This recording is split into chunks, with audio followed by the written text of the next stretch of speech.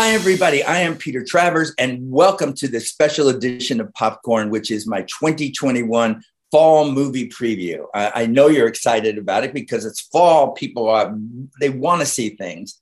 And, I want to speak about how Hollywood defines fall. That to them, it's like Labor Day weekend to the very last day of the year, because in Hollywood speak, that gives them a chance to poke us, to prod us, and pressure us to defy COVID and all its variants and get back to the movies in person. Look, we all want to do that. I want to do that. You want to do that. But look, it's tough. And it's up to you to decide what's safe for you and your family, But it's up to Hollywood to provide the movies that we can't resist, that will make us want to go back to the movies. And the good news is things are looking pretty good, as Larry David would say.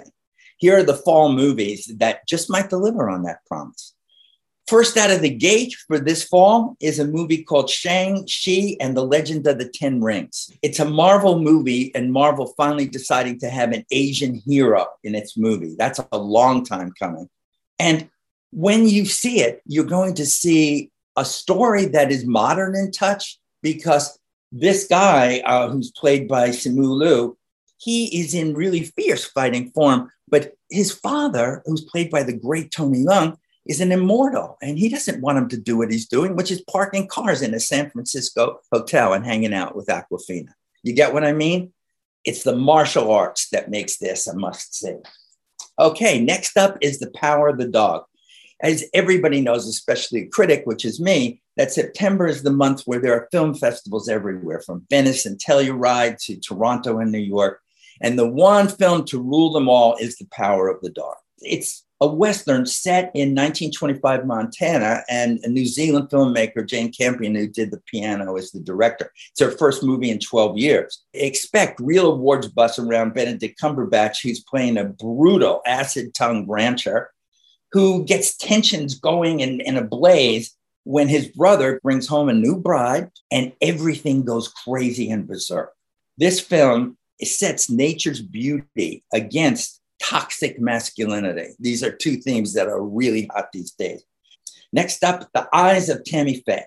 Jessica Chastain goes all in on this. She spackles on the eyelashes and the makeup to play Tammy Faye Baker, the late televangelist who turned her Christian news program into a profitable industry until a sex scandal involving her first husband, Jim Baker, played by Andrew Garfield, just brought the whole house of cards down.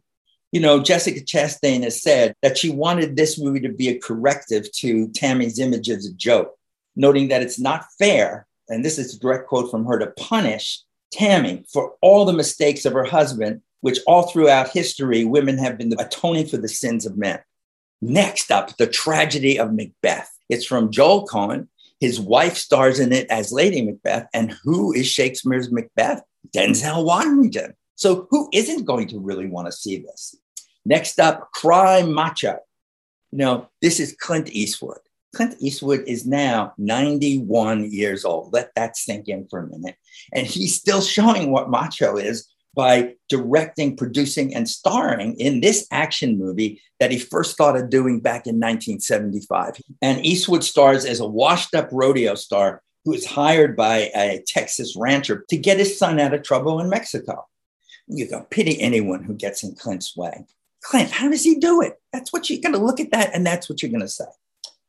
All right, now we have a musical, Dear Evan Hansen, with Ben Platt repeating his brilliant Broadway musical role that won him a Tony. He was the youngest ever to win it. And he played a teen who lies about his friendship with a classmate who killed himself. Some claim that Platt, at 27, is now too old to play Evan.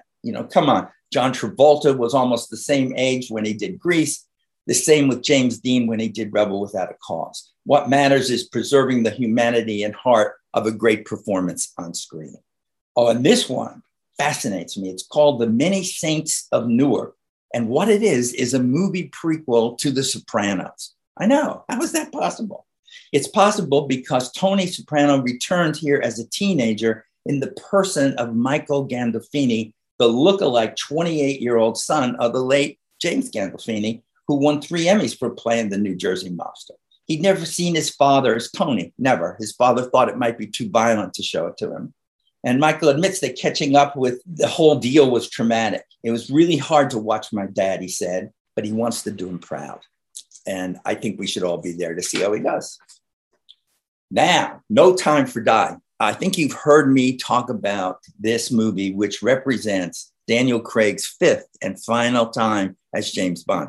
I think I previewed it last summer as a summer movie and last fall as a fall movie. This fall, it is actually coming out.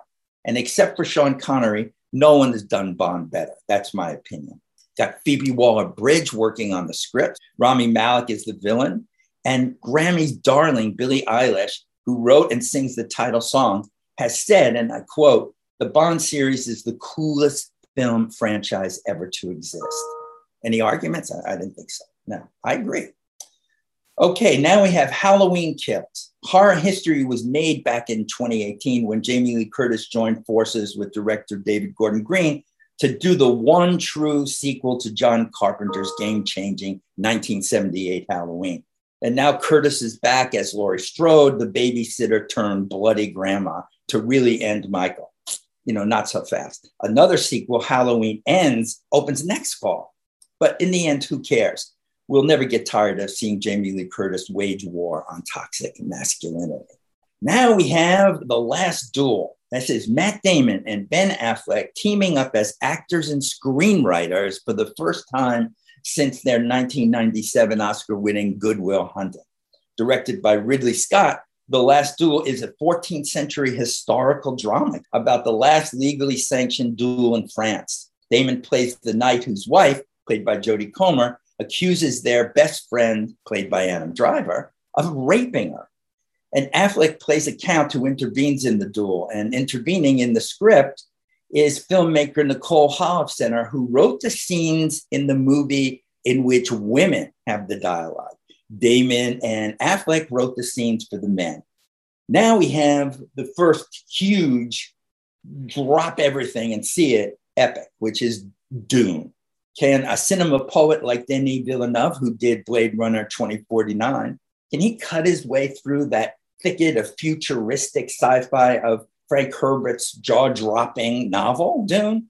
The buzz is that Denis Villeneuve has carved this book into a visionary classic with Timothée Chalamet starring as the boy who is going to take over for his father with a spice, by discovering and finding the spice that can control the world. Good luck to everybody on this. I can't wait to see it. Next, we have The French Dispatch. You know, movies were invented for creative filmmakers like Wes Anderson to paint with. Well, now the Texas virtuoso delivers The French Dispatch. It's about an American weekly magazine that's published in a fictional French city. Anderson's cast of regulars, including Bill Murray and Frances McDormand, are joined by newcomers, Timothée Chalamet and Elizabeth Moss. And it can bring his wry humor and generous heart to what Anderson calls his love letter to journalists. Hey, we need a little love. Next up, Eternals. Eternals is like such a big deal in so many ways because it is breaking a lot of barriers. Chloe Zhao, who did Nomadland, had just won the Oscar, and she did it with a small-scale indie triumph. This is nothing like Nomadland. This is a Marvel epic, and the plot pivots around an immortal alien race who emerged from hiding after 7,000 years to protect the Earth from its enemies. Zhao gathered a diverse cast headed by Gemma Chan, Kumail Nanjiani, and Salma Hayek, with Brian Tyree Henry and Lauren Ridloff playing respectively the first gay and deaf superheroes in the MCU. Marvel, business as usual, not this one. All right, Ghostbusters Afterlife. Reaction was ecstatic in August when CinemaCon previewed this sequel to the Ghostbusters hits of 1984 and 1989. Jason Reitman, the son of original director Ivan Reitman, directs this story of a single mother played by Carrie Coon and her two kids who move to a rickety Oklahoma farmhouse and discover a family connection to ectoplasm. But here's the thing. I'd slime anyone who isn't stoked to see Bill Murray, Dan Aykroyd, and Ernie Hudson come back, even if it's for just cameos, to the ghost busting business. I don't know. Nostalgia? I'm guilty of it. Here we have Tick, Tick, Boom. How do you measure a life? That's the question. In this film directing debut, Hamilton's own Lin-Manuel Miranda, adapting the stage musical from Jonathan Larson about the life of Jonathan Larson, whose landmark rock opera Rent opened 2 weeks before he died at age 35 of an aortic aneurysm. The film catches Larson, played by the vibrantly versatile Andrew Garfield, racing the clock to hit it big before he's 30. It's a self-portrait etched in joy and sorrow. Miranda knows the global adulation that Larson never lived to enjoy. And this tribute's one from the heart. Oh, and here's a real risk being taken here in a movie called King Richard. Will Smith takes on what could be the role of his career as Richard Williams, the father and coach of tennis champs Venus and Serena Williams.